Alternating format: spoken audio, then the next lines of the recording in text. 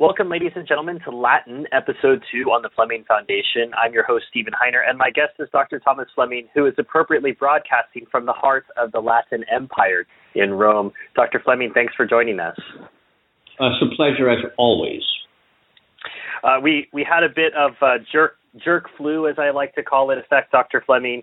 If you've been following his dispatches from Italy, unfortunately, he picked up a bit of a flu from someone who wasn't considerate on the flight over, and it waylaid our podcasting plans for January. So we want to apologize to our faithful subscribers and members who make this broadcast possible. We are getting back on the wagon, and we will have plenty more podcast goodness for you in the month of February. And let me put in one request: that next time you're flying on a plane and you're convulsively coughing and sneezing, please use a handkerchief. Or consider not flying, perhaps. Yes, yeah. Well, let's get right into it, Dr. Fleming. This is episode 2. What would you like us to do today?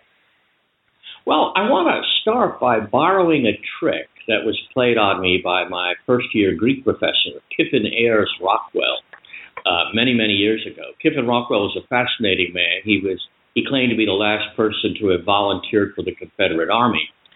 A slight mistake, but he had all the boys in the first day in class, and he handed out the Greek New Testament and told us to read. Well, we didn't know the Greek alphabet yet, and he said, "Oh, don't be silly; it's almost like ours." So we got over that problem in a half hour, and then he said, "Translate." Well, by the way, it's the most brilliant introduction to a class, because by the end of an hour, 3/4 of us knew that this Greek thing was not going to be too tough, and the other fourth dropped out. So we're going to try the same thing. It's a little different in Latin, but the text is Matthew's Gospel, chapter 1, verse 2. And Stephen, I'm asking you to read that in your best Latin. Okay. So I'll have to apologize. I'm going to be using the ecclesiastical pronunciations, how it was trained. Good. Well, it is the Bible. Abraham. This is true. Abraham genuit Isaac, Isaac autem genuit Jacob, Jacob autem genuit Judam et fratres eius, Judas autem genuit Phares et Zara de Tamar, Phares autem genuit Esrom, Esrom autem genuit Adam, Salman autem genuit Boaz de Rachab, Boaz autem genuit Obed ex Ruth, Obed autem genuit Yesse autem genuit David regem, David autem rex genuit Salomonem, ex ea que fuit Uriae, which is an unfortunate end to the story, of course. Yes. Now, this is of course the familiar series of begats. Abraham begat Isaac, however, but Isaac begat Jacob begat Judas and his brothers, etc.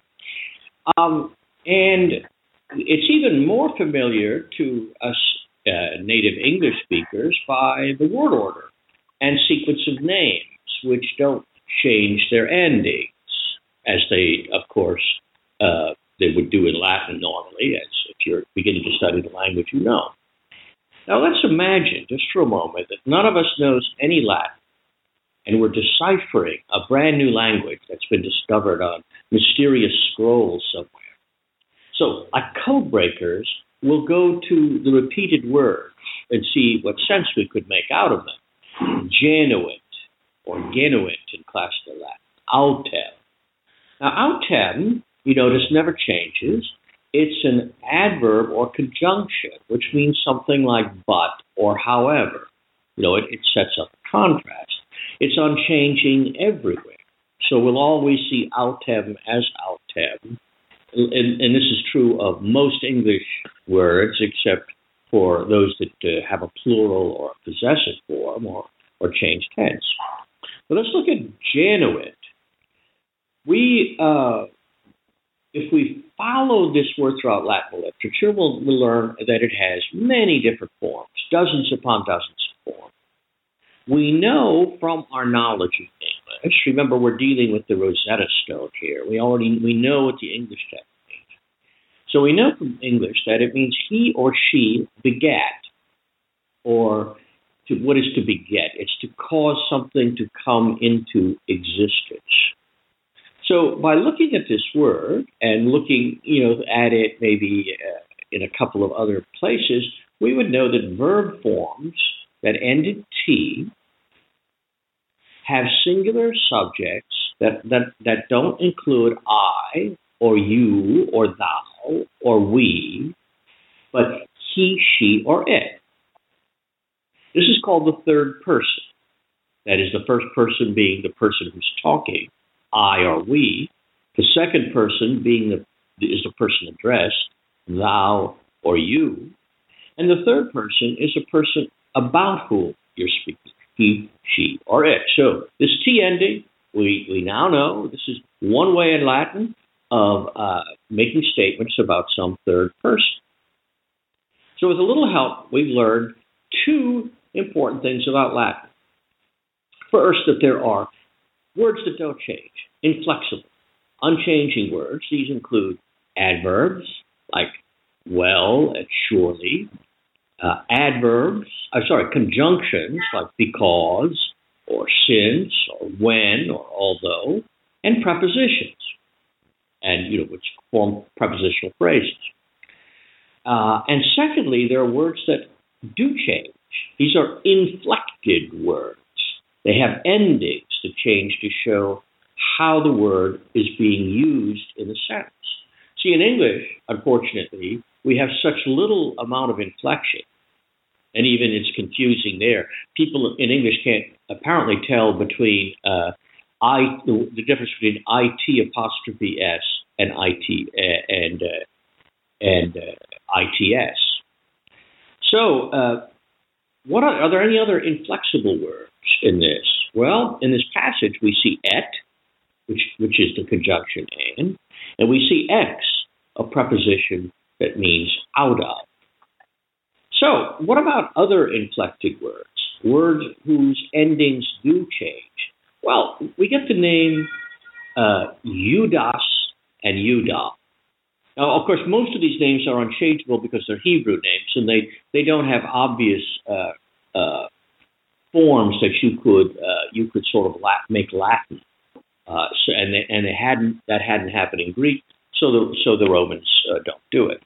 Now, the form ending in S, Judas, is being used as the subject here. You see, let's find it. Judas autem genuit fares et zara, etc. So, Judas begat. So we've learned that. So that you could have a word, certain names or nouns with an S on the ending, it means that that's the subject. But we see the form Judam with an M.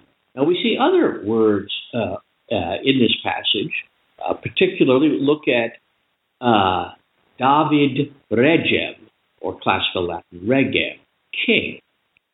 So we see David Rex, David Regem.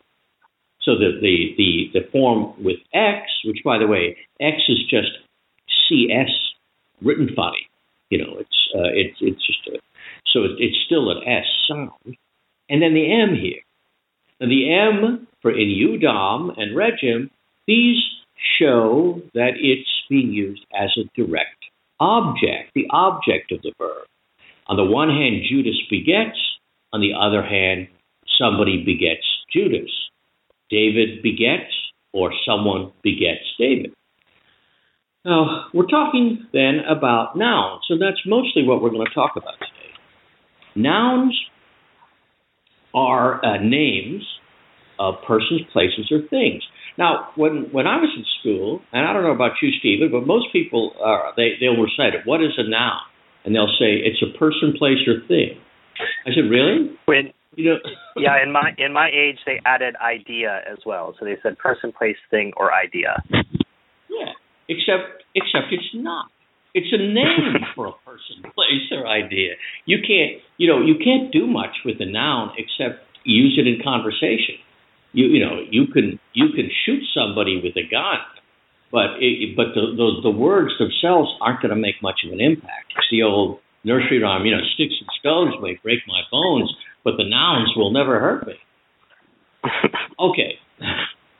Nouns, so then we got nouns with endings, that like, for example, eudos, and there are many other ways of skinning this cat, but eudos, they're subjects of the sentence that are used in the nominative case. Those serving as direct objects, like eudam and regem, are in the accusative case. So it's much easier to make sense out of a Latin sentence immediately. See, imagine you took a familiar English sentence,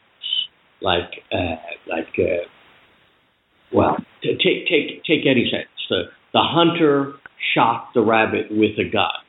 Well, if we change the word order, the rabbit shot the hunter with the gun, or the rabbit shot the gun with the hunter. You see, you got too much Looney Tunes on your mind, Dr. Fleming. Yes, the wascally wabbit. The thing is that we depend on word order. If our word order is at all altered, then we're sunk. Whereas in Latin, word order means relatively little. Now, in future lessons, we'll talk about what's typical Latin word order. But the fact is that you can get away with any order of words in Latin virtually, because it adds emphasis, but it doesn't really change the meaning. All right. Now, so as I said earlier, we have a lot of uninflected words in this passage, and the reason for that is because they're Hebrew names, and so they're left alone. And that's why, because they're uninflected, that's why the word order is so simple and repetitive, because the translator, in this case, the translation is basically that of St. Jerome, the contemporary of Augustine. Jerome had a pre-existing Latin text, and there have been changes since then, but really this is mostly Jerome's text. So he has to keep it simple like English because of the lack of inflection. Now let's go ahead a little bit to the appearance of John the Baptist. If you would read that little sentence, in diebus autem. In diebus autem illis venit Ioannes Baptista predicans in deserto Iudei, et dicens penitentiam agite ad propinquavit enim regnum celorum. Okay, now this is a little more complicated. However, in those days, there came John the Baptist preaching or praying in the desert of Judea and speaking or saying, repent, for the kingdom of the heavens is at hand. Now here we note that the subject, Johannes Baptista, could come after the word venit, came, because we can do that because the ending, both of Johannes and Baptista, tells us that it's the subject of the sentence. So we've made this point earlier. So I just wanted to begin with this little lesson, which takes a very familiar passage, at least familiar for people who were brought up going to church or reading the Bible. It's one of the most famous passages in world literature. And because it shows you can learn some of the basic differences between how the Romans are thinking, that is, that their structuring of their language is rather different from the way we structure our language. So then we can move on. Well, and also, too, Dr. Fleming, this builds a little bit on what we were talking about in episode 1, but Ioannes and Baptista look to be different declensions, but that doesn't bother the Romans. The Latin speakers. Yes. No, it does not, because the important thing is which case is it, not what is the ending. And I've had a devil of a time teaching students over the years, just because two words look alike or because they don't look alike, this doesn't necessarily say anything about what their function in the sentence is, because we have different ways of declining Latin nouns, pronouns, and adjectives, and they're free to combine them. Also, too, Dr. Fleming, the way that you're making me look at a text today, I'm kind of stepping out of my regular comprehension of Latin, and I'm having a student's eyes looking in. I realize I'm kind of tuned into predicans and dicens having the same ending, yes. which is obviously a more complicated verb structure.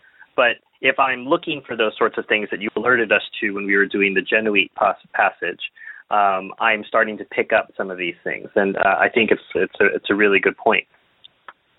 Thank you. And another, I had a series on the internet once of little essays, which I tried. It was a question of reading the Greek New Testament with the eyes of a philologist, not reading it looking for deep meaning, not reading it looking for spiritual lessons, but what do these words literally mean?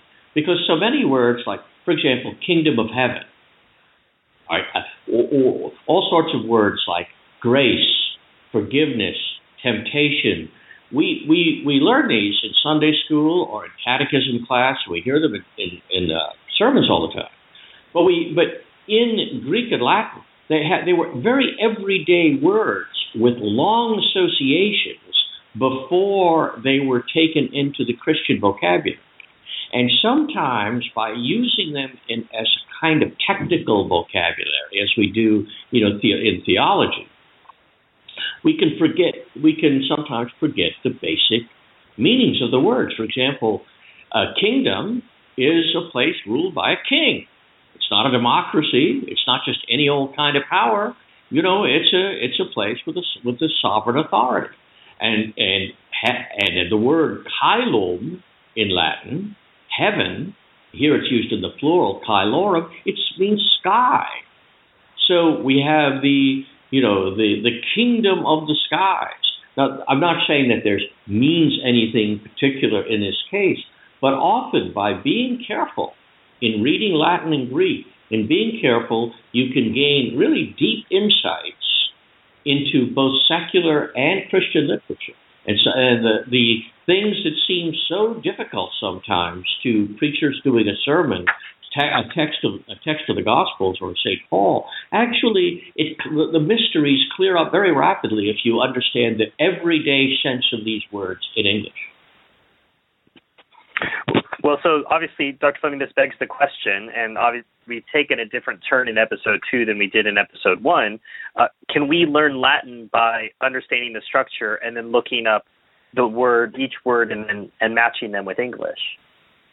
Well, that's certainly the way Latin is taught in a lot of places, both to English graduate students, for example, when they take Latin, and I've been forced to deal with that.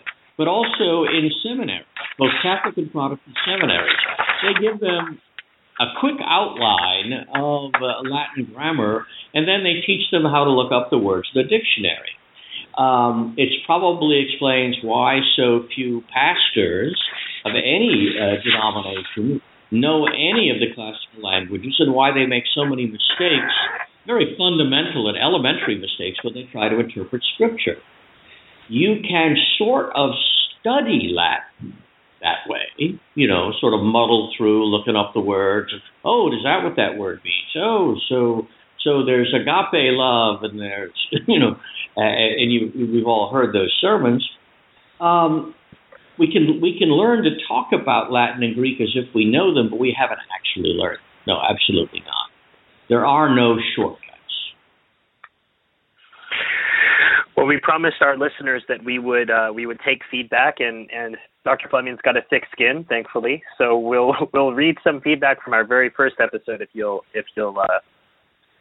be patient, Dr. Fleming. Sure. This was from a listener. Dr. Fleming appears to ignore even the basic history of the pedagogical text which he recommends. The current grammar translation method was championed by the Jansenists and German Lutherans.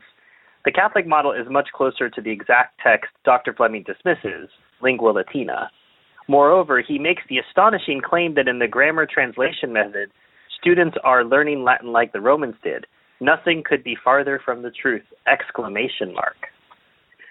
Well, Dr. Fleming, how would you respond? Well, I'm sure this is a well-intentioned person, and there are many people who are deeply committed to the sort of immersion method of studying Latin. The very fact that you start engaging in these cliche phrases like grammar translation method, as if that phrase means anything, it doesn't. It shows that we're dealing now with an ideological debate. Now, in the first place, when ancient Roman boys, of course, grew up speaking Latin, perhaps not the best Latin. Quintilian talks about the necessity of having the women in the household who have more to do with boys to make sure that they have good Latin. Then they went to school. They learned grammar. There's in the Roman curriculum, learning how to make your letters correctly, how to spell words correctly, how to use the forms correctly. There were books on this, or the schoolmaster simply explained the rules and dictated them. And eventually, the boys were writing simple compositions. Eventually, if you go far enough, you go into the study of rhetoric, which is how to put together a convincing, coherent piece of writing or speaking. So the fact that they knew the language from babyhood did not mean that they didn't have to study the language. They had learned the language through immersion from speaking nothing else, but then they did have to study it. And of course, if you were a literate Roman, you wanted to go on to a good career, you would study Greek much the way, say, a 17th century Englishman had to study French. So there's simply no basis for any claim that the ancient Romans didn't study their own grammar. They had to. And we have lots of evidence of their grammar books and what's in them, and some of them persisted for a long time. Now, when I've talked to people about this, they always say, well, Thomas Aquinas didn't study how to translate and learn all these rules. Well, in the first place, we don't know that much about Thomas Aquinas' education. What we do know is how people were brought up at that time. He was brought up speaking an Italian dialect, which is rather close to Latin. It's just a barbarized Latin, but closer than, say, modern Italian is.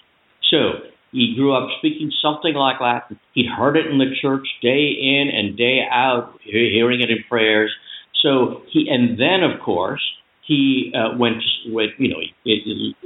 he began to be ready for the priesthood, of course, he had nothing but Latin immersion. It was the language of the church. And yet they still had Latin. They had grammar books. They studied Latin. Medieval Latin is nowhere near as complicated or as expressive as ancient Latin. We lost a lot during this period, but it's clear and coherent and concise. And Thomas writes Latin, which is for doing what he needs to do, which is to be very clear and precise. The language serves him very well. But if you're going to say, well, let's learn Latin the way Thomas did. Okay, well, the first thing is make sure you're born in Italy and you grow up as a child speaking Italian.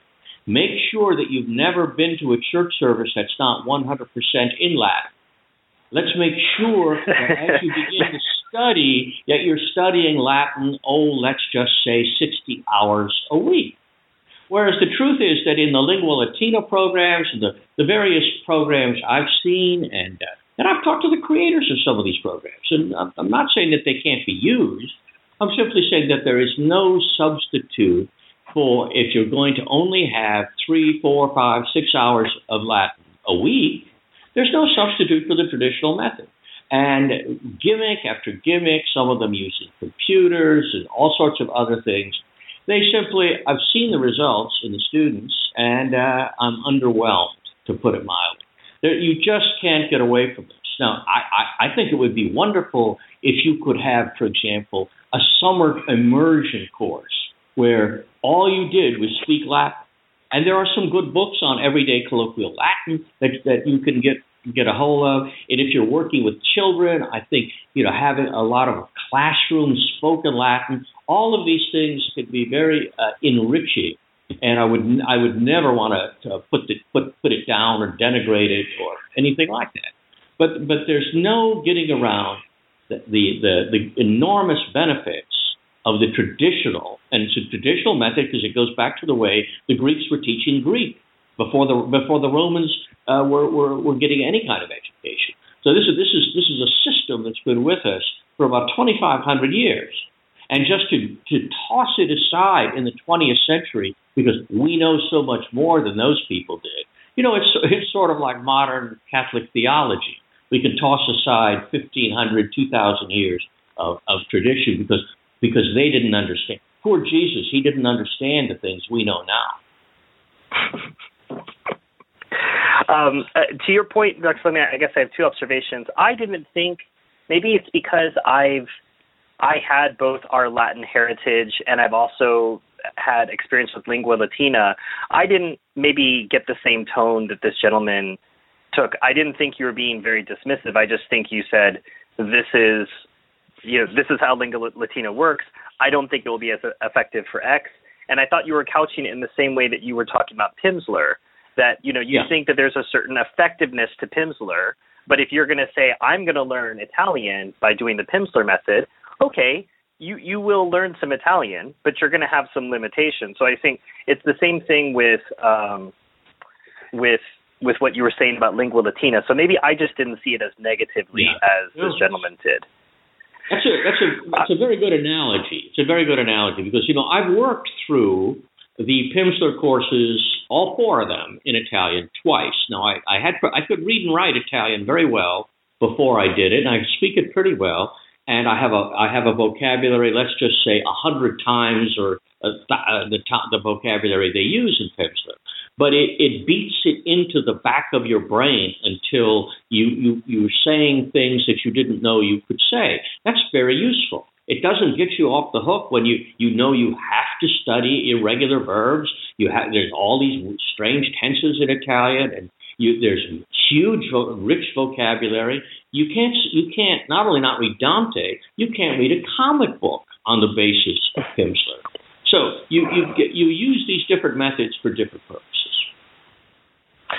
You mentioned immersion. I have heard that there is a Latin immersion course. I think I have to look it up. Maybe I'll put it in the show notes. But I think there's one. It runs 4, 6, 8 weeks. And they make the students sign a pledge, I will not speak English or any other language during this. And I suppose, again, even within the context of 6, 7, 8 weeks, you will make some progress, but I don't know that someone's going to be, fluent in Latin at the end of 8 weeks of Latin study in the same way that you would, let's say, of 8 weeks of Italian or French study. Am I being unfair? No, you're not being unfair because the structure is so important, and simply learning sentence patterns, as you can do in French or Italian, just learning sentence patterns isn't going to do it because you've got to learn all the rules for complex for conditional sentences and when to use the imperfect subjunctive and all sorts of things like that. One thing I would say, though, that's interesting for those who want to go on and learn Romance languages. Italian, the rules for the difficult parts of Italian, where ordinary Italian people on the street make mistakes constantly, they make mistakes because they don't know Latin, because the rules are virtually the same. In the complicated syntactical rules in Italian are just a mirror image of those rules in Latin. So you're way ahead of the game for Italian, but also in French and Spanish. Certo. Well, let's go back to the grammar translation method. I don't remember what that was. Right. Dr. Fleming, let's go back to that. Where would we start? What would be the logical starting point for this? Well, most Latin books, and I assume that our listeners have acquired one or another introductory Latin book and that they're beginning to work with them, they all begin with the first declension, and which is the A declension. Stephen, could you just recite, decline puella. You can do it in ecclesiastical Latin. Then I will do it in classical Latin. Okay, puella, puelle, puellam, puella, puelle, puellarum, puellis, puellas, puellis. That's been there since the Cistercians put it in my head in 5th grade. Yeah. It's interesting how they all put it in your head wrong, too, because you did it the way all my students have always done it, because the important part is the changing of the ending, right? So that's what we emphasize. But, of course, in Latin, you never. The only time the last syllable is accented is in a one-syllable word. So it's to give it in ecclesiastical Latin, it's puella, puelle, puelle, puellam, puella, puelle, puellarum, puellis, puellas, puellis. So, but you did it exactly the way all my students have always done it, until, of course, I got the big stick out and took after them. And because it still go, it's like they try to do as fast as they can, and it goes on and on. Now, in classical Latin, of course, it's puella, puellae, puellae, puellam, puella, puellae, puellarum, puellis, puellas, puellis. Now, these different endings, of course, the nominative, the genitive, the dative, and the accusative and the ablative. These cases, singular and plural, will show you how the word is used in the sentence, as we tried to explain in going over the passages from Matthew at the beginning. Now, this first declension is the A declension. You see the basic, the nominative form, the puella, which is what you look up in the dictionary. So it's also called the lexical form. The dictionary form is the nominative. It's the A, and many of these of the endings have an A. Many of them had an A in it that's been lost. These are mostly feminine nouns, which is convenient because that's the way it is in Italian also. But there are exceptions. For example, there are agent nouns in Greek ending in the syllable tes, meaning an agent noun is the person, a person who does something, the actor, and these become ta in Latin. So poietes, the poet, becomes in Latin poeta, or nautes in Latin becomes nauta. There are also a few native words like agricola, which are formed. Most of these regular Roman words are formed from verbs. An agricola, ager means a field. The verb colo, colere means to till or take care of.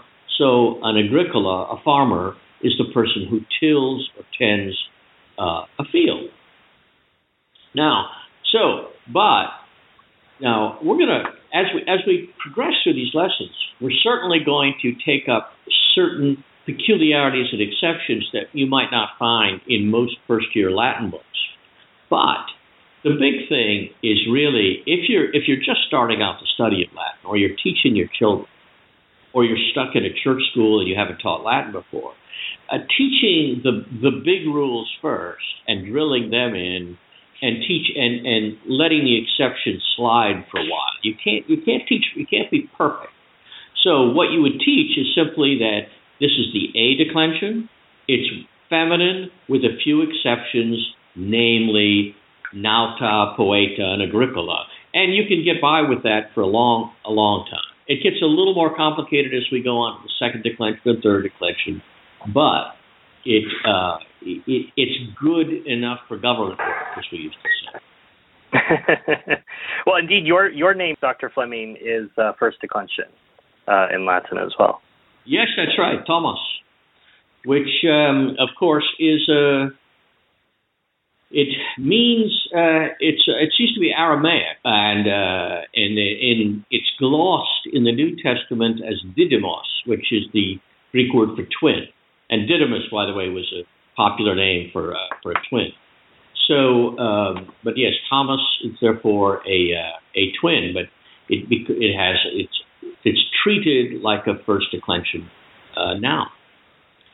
So let's talk then about these pesky little things called cases, and about the nominative case in particular, because the key to understanding how Latin works, the key is in the nouns and the verbs, and in how they're structured, and how to identify them, and how to understand them. So to use a Latin noun, you cannot count on simply knowing the form you look up in the dictionary. In this case, we're talking about puella or nauta or agricola. Now, in the first declension, it works perfectly, because then you drop the A and then you add the other endings. In other declensions, it is not so simple, especially the third declension. So you have to get in the habit of learning a noun in your vocabulary this way and this way only in our patented grammar translation method. You will learn it first of all, you will learn it from English to Latin. And if you ask yourself, girl, and the answer to the question girl is puella, puellae, or if you're doing ecclesiastical Latin, puella, puellae, feminine. And if you get into that habit right away, then you won't be caught in the third declension wondering, gee, is the word virtue, is virtus, what's the genitive, and is it masculine or feminine? Because so you start out, here's the E. That's why the A declension is so easy, because everything's predictable. There are no irregularities. You start off with that. Well, there's one irregularity. We won't get it. But, well, the problem is the dative plural of the word goddess, because it looks just like it would look just like as if it were the word God. So they give you a fun name. So now, the first case, the case you look up in the dictionary is the nominative case, and in traditional grammar books, the order of the cases is fixed. There's a kind of revolution going on now. I think it may have started in the Slavic languages, but it's crept over into Greek, and I know it's creeping over into Latin. But the traditional order of the cases, which goes way back, is nominative, genitive, dative, accusative, ablative. All right? So if you get a textbook that tries to do nominative, accusative together, just find another textbook. Just throw it away. It's just stupid. Why cut yourself off from 2,000 years of tradition? It's a waste of time. And that means you don't know what people were studying 50 years ago. So the first case, the nominative case, well, it's the case that's sort of nomen means name, so it's the word naming itself. It is used for subjects and everything that agrees with subjects. But let's be careful. A subject of a finite verb. Subject of infinitive, for example, is different as it is in English. So the subject of a finite verb, that is a verb that has person and number. So my friend is John. My friend and John would all be in the nominative case. Just because John comes after the verb means nothing, because that verb is not a verb. The verb to be, both in English and in Latin, does not take a direct object. It is. We call it a linking verb. That is, it links the subject, my friend, and John which are it states that things are the same. So, any questions on this? It's so elementary. I don't want to beat it to death, but we're not used to thinking grammatically anymore, and in English in particular, where they'll what we used to call a predicate nominative in English, they now call something like subjective complement, or they did that 30 years ago. I don't know what they're saying now. I was taught predicate nominative, Dr. Fleming, way back in the Stone Ages when I was in school. But I want to take up your particular phrase here. My friend is John, with what you said originally about word order, because I suppose it takes on a little bit of importance here as opposed to our earlier Wascally Wabbit and the Hunter. If I say meus amicus est Ioannis or amicus meus est Ioannis, if I flip that around, Ioannis est meus amicus. Right, it still means the same thing, right? It's just we would say it differently in English, but it still has to say, my friend is John, John is my friend. Still means the same thing. So here, the endings still serve you in the same way that you were talking about earlier. They do, and see in English, the switch from in word order from my friend is John to John is my friend. The switch makes John, either my friend is the subject or John is the subject, and everything flows from that. That is not at all so much what happens in Latin. But what does happen is that the word that comes first is emphasized. So when you say, let's say my friend is Marcus, okay. Amicus meus est Marcus.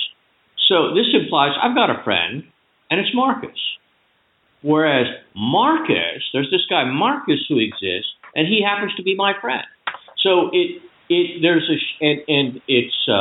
much more obvious when you get to things like, for example, let's take something very simple. The boy likes the girl. Puer puellam amat would be the normal Latin word order. Boy, the girl in accusative, amat, loves, likes. Now, that's the normal word order, and it has no emphasis. Well, what if it's puellam puer amat? Well, then this is the girl that the boy loves. We have to add in words to show the emphasis. Well, what about amat puellam puer? And there the emphasis becomes how do you think the boy feels about her? Man, he loves her. In other words, it by changing these little changes, they change the emphasis, but they do not change the meaning. Yes, and I suppose that's where we can get into a bit of the deep end as to how different languages express things differently. I guess I'm thinking of either Spanish or Italian, how you would say I love you. It's quite different from the sort of very active sense in English, I love you, and say like te amo, or you I love, right? There's almost an entirely different sense to that, even though it's the exact same translation. Yeah, in Italian it's funny because in traditional Italian, for example, there's a real difference between just liking something. Like, do you like cheese? You say, well, mi piace il formaggio. You don't say, io amo formaggio. I love cheese. But now they picked it up, and you hear people say, oh, amo formaggio, è così buono. You know how people say it on the internet? It's so good. Well, in the Italian equivalent is say così, and they write about 5 I's on that. È così buono.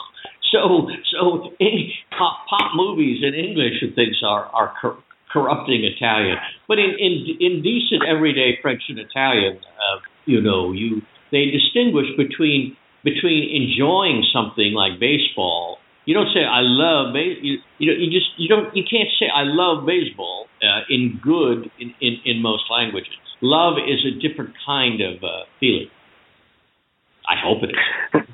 Well, no, it's true. I do appreciate the subtlety of saying mi piace something as opposed to there's a reserve. But again, this comes from when you're dealing with languages that have a different way. You have 2 ways to say thank you: the way you'd say it to a stranger, and a way you'd say it to someone. there's all sorts of unwritten senses that seep into the way that you communicate. And again, it's complicated, but it's also fun. Anyway, I don't want to linger too long on this, Dr. Fleming. No. So we've been talking about nouns and declensions. So what do we call the equivalent for verbs? Okay. With verbs, we conjugate verbs. That is, we put the verb through its paces, and the verbs show person, that is I, you, he, number, that is singular and plural. They show tense, which is the time of the action, present, past, future. They also show a voice, that is active or passive. I love is different from I am loved.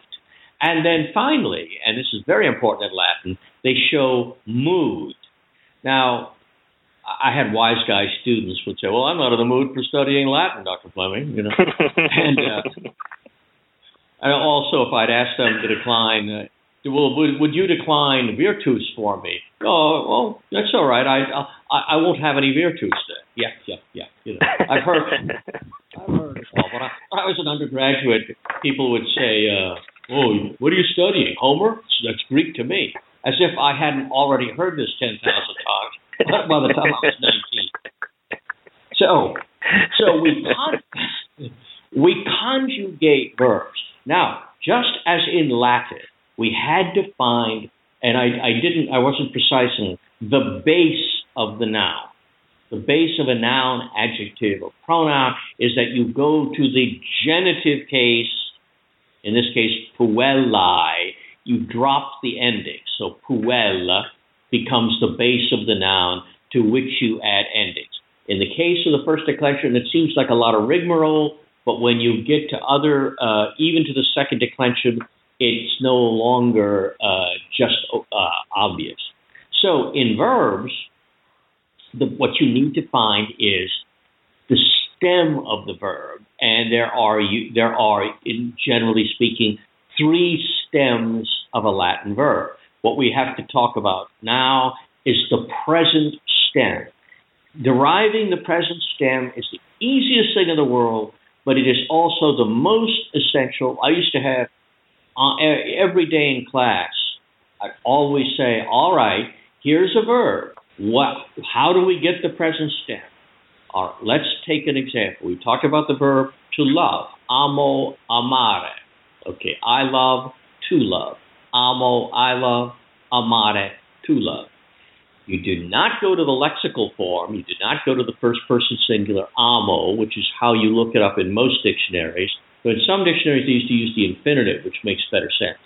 You go to the infinitive, to love, amare, and you drop the re. So that gives you ama. So, right, that is the present stem. And everything about the first 3 tenses that you'll learn, active and passive, everything you need to know is in that present stem. And if you don't learn it and just try to guess at it and just sort of muddle around, you're always going to be confused. So for this first class of verbs, which are verbs that end in are, which are first conjugation verbs, like porto, portare, and if you wanted the full thing, it would be porto, portare, portavi, portatum, all right, or amo, amare, amavi, amatum, to give it the ecclesiastical pronunciation. But that's called the first conjugation. The first conjugation consists of all verbs whose ending of the infinitive is in are. Portare, navigare, it doesn't matter. Are. So, and you just if you're going to be teaching your kids Latin every day, say, how do we get the present stem? Until they hate you and are throwing things at you. Now, for the second conjugation, which is very similar, and we'll talk much more about we'll talk about the formation of tenses next of the present stem tenses. That'll be most of our next show. But at the same time as we learn the are verbs, it's valuable to learn the second conjugation, which is like unto it, namely the verbs in ere, moneo, monere, maneo, manere, sedeo, sedere. What's the rule, Stephen? How do we get the present stem? You go to the infinitive and you drop the RE. Exactly. And so that defines, so these verbs are defined. The one is the A conjugation, ama, and the other is the E conjugation, of course, the pronounced A, monere. Now, and next time we'll show how with this one little tool, I'm beginning to sound like we're advertising a juicer on television. With this one little tool, you can make shakes and frappes and ice cream. But with this one tool, you will be able to construct the present system of the Latin verb. And the Latin verb, as my old professor, Kiffin Rockwell, used to say, rolling his eyes is a beautiful thing. And we have the sloppiest verbal system in any Western language, in English. It is if used properly, it's extremely subtle and effective, but it is not beautiful. It is not elegant. It is very, very sloppy. We have to use modal auxiliaries, would, could, should, might, may, am doing, etc. Latin system, it's like geometry. It's extremely elegant. Okay, let's. Could I just pause here for a second, Dr. Fleming? Sure. I wanted to ask. Now, I think obviously it makes a lot of sense. You're hammering home that as a student is studying, they need to know the nominative and genitive. That's how you were taught. That's how I was taught. Puella, puelle. Now, again, I'm referencing my Latin heritage because that was how I was originally taught. But I think they held back, if I remember correctly, I think they held back the other two principal parts until the second year. So we would learn porto, portare, amo, amare. Do you feel that students should know all four principal parts, even though they don't know what the other two parts mean yet? Or should, when they're memorizing and studying vocabulary, do you just want them to go porto, portare, as opposed to porto, portare, portavi, portatus? I have taught it both ways. I originally taught the conventional way of just introducing the all four principal parts as you learn those parts of the verbal system. I do think they have to be learned by halfway through the first year, and putting them off can give a very false sense of security to the Latin student who thinks he's really got it when he's got two principal parts. But as I taught more and more, I began to see the wisdom not of introducing it immediately, but of introducing it quickly, so that they got in the habit of memorizing, of knowing that you have to memorize all four principal parts. What's the point of not doing it? You see, because here's what happens. Let's say you have an irregular verb, or a not really terribly regular verb, like capio, capere, capi, capto. Or capio, capere, shapi, I guess, capto. Well, see, if you just learn it as capio, capere, or even a second declension word, sedeo, sedere, becomes sedi, setro. It becomes what they'll do in a conventional Latin book is when you finally learn all principal parts, then they'll give you a list of all the stuff you should have learned before. Well, guess what doesn't get learned by the average C+ student? That's precisely what falls between the cracks. So as a result, once I'm sort of 2/3 the way presenting the present system of the verb, as you're beginning to learn a few more than just two or three verbs, then I hit them with, this is the way, by the end of the term, you're going to have to know this. So from now on, this is how you're learning it in vocabulary. And so I would, like whatever book I was using, I would supplement it and say, look, write this down. And I found that if the stuff you leave out, if you're not careful, if the teacher leaves out too much at the beginning, the student's almost resentful when he discovers he has to learn a lot more. I noticed that we were talking about Pimsleur earlier. Pimsleur doesn't like the subjunctive. So in both either their French or their Italian series, so they'll teach you incorrect. Like they'll say, "I think you're right." Well, see, in Italian, that has to be subjunctive because it's an opinion, not a fact. But Pimsleur will put it in the indicative as if it's just a regular statement, which means something different. It would imply I may say I think, but I really know. And they right. never, because they never want to use the word subjunctive, the poor student could be left really confused. Now, I'm not saying a word against Pimsleur. I think it's wonderful, but it shows you what happens if you don't study a language systematically by the infamous grammar translation method that we're insisting on. So you made me walk through puella, puelle, puellam, etc., Dr. Fleming. There's also a system for how we would conjugate the verbs. Can you tell us about that? Exactly. Well, the verbs go in order as they do when we used to learn English. And first, the singular, followed by the plural. The first, second, and third person singular, then the first, second, and third person plural. Let's do porto. So that's porto, portas, portats, portamus, portatis, portans. Right, but you're slipping into your grammar school ways. Remember, it's porto, portas, portat, portamus, okay, portatis, portant. Right. Need to have the right accent on the right syllable. Right, on the right syllabla, as we used to always quip in school. Yeah, and if you really want to develop a careful ear, you'll notice that the vowel in portas, portamus, portatis, that's a long ah. But before the T and before the NT, it's short, portat, portant.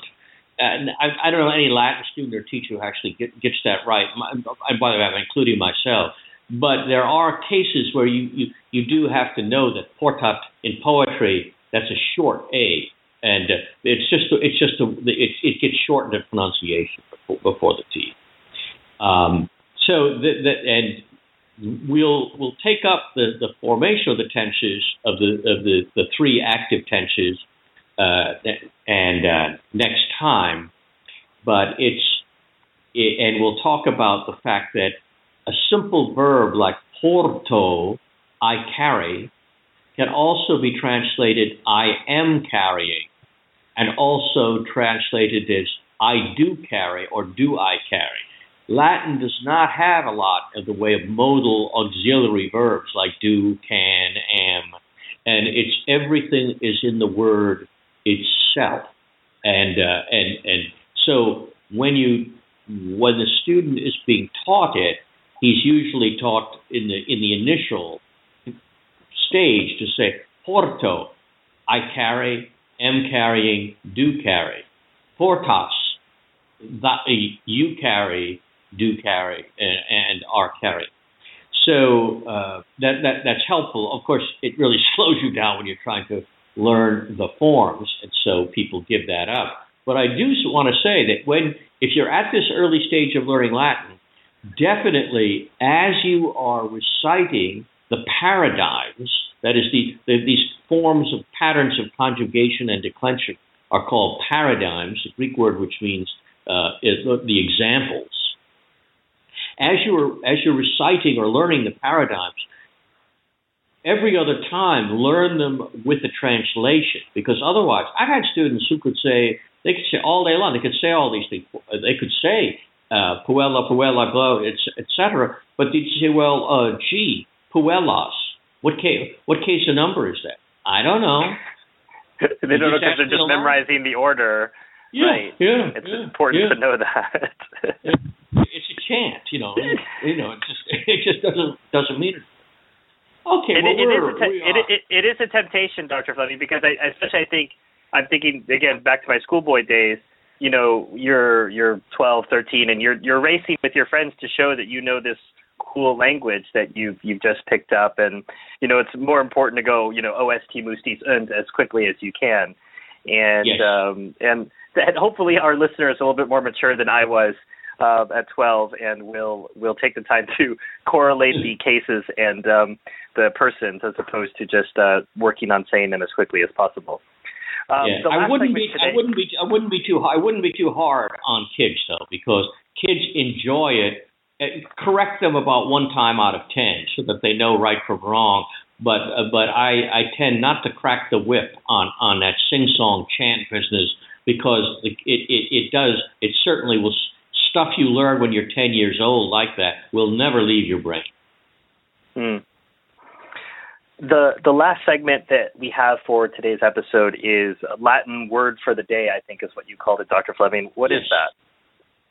Well, I think we're going to try to make this a regular series. Take some words that are English words from Latin and look at them. And these are words which often can only be properly understood if we know Latin and know the literal Latin word. And the first one is a very troublesome word, the word decimate. Now, if you read any kind of news report, it's the army was decimated to the last man, or they'll even find it say they decimated the city or they decimated the temple. We use it to mean destroy or annihilate. We have words for that. Decimate comes from decimos or decimos, and it means tenth. And it refers to a pleasant practice of the Roman army. If there was a mutiny or treason, you would have them count off 1, 2, 3, 4, 5, 6, 7, 8, 9, and the 10th man got killed. By the way, this was still being used in the French Foreign Legion in the 20th century. The French love this too. It doesn't imply nothing special against you. You may be the least guilty person in the bunch, but you do understand that if you take part in a mutiny, this is what you're going to get. We're going to kill 1/10 of you. Now, even the brothers Fowler, who are the most draconian grammarians, they wrote a wonderful book, the King's English, back before the First World War, which I urge everyone to acquire a copy of. And one of the brothers died in the war. One of the other brother went on to write a book called A Dictionary of Common English Usage, which was done, I think, in the 30s. It's been redone a couple of times. But even the brothers Fowler don't agree with me on this. They say we just have to accept the fact that decimate now means to kill a lot of people. Well, I think we have to, but it certainly can't be applied to buildings or temples or things. But I don't like this solution, because what it means is that a word which has a precise meaning is lost, and we gain nothing other than one more synonym for destroy or annihilate, wreck, whatever. And so I think that at the very least we can train ourselves to understand what a decimation really is. And again, you can't understand English if you don't know Latin. Well, and that's such a great point, Dr. Fleming. I find even with some of our listeners may not know, one of the things I do for a living is I help students prepare for standardized tests, those horrible banes of our civilization. But you have to study vocabulary for that. And I've talked about the etymology of decimate. And when you have a story to tell them, they'll remember it. I'll have students who told me, Stephen, I remember decimate because you told me what the Romans did. And that's how they remember that word. And then I relate it to decima, et cetera. Especially if they have a Spanish or Italian background, it clicks for them right away when you give them that story. So it's not just helpful for Latin, but as you say, it's helpful for our own language. Yes, exactly. My other word today, I wanted to have at least two words, and I was reading a news account of a Hillary Clinton rally and why people are less and less enthusiastic because Bill is no longer as attractive to women. And so they said he is no longer the nubile young politician he used to be. Well, I didn't think I was going to live long enough to see in print the word nubile applied to Bill Clinton. All right, first of all, nubile in English normally means an attractive young woman. Okay, it's used a desirable, sexually appealing young woman. That's a slight misusage because nubile comes from a whole cluster of Latin words which have to do with marriage. And a nubile woman is a woman who is able to get married, and therefore she's able to have relations with her husband and bear children. Now, obviously, the notion that she's also appealing and desirable creeps in pretty early. So, but if you just think nubile, if you go through life thinking nubile just means sexy, then that's another word you've lost. That doesn't mean anything. It's a word we don't need.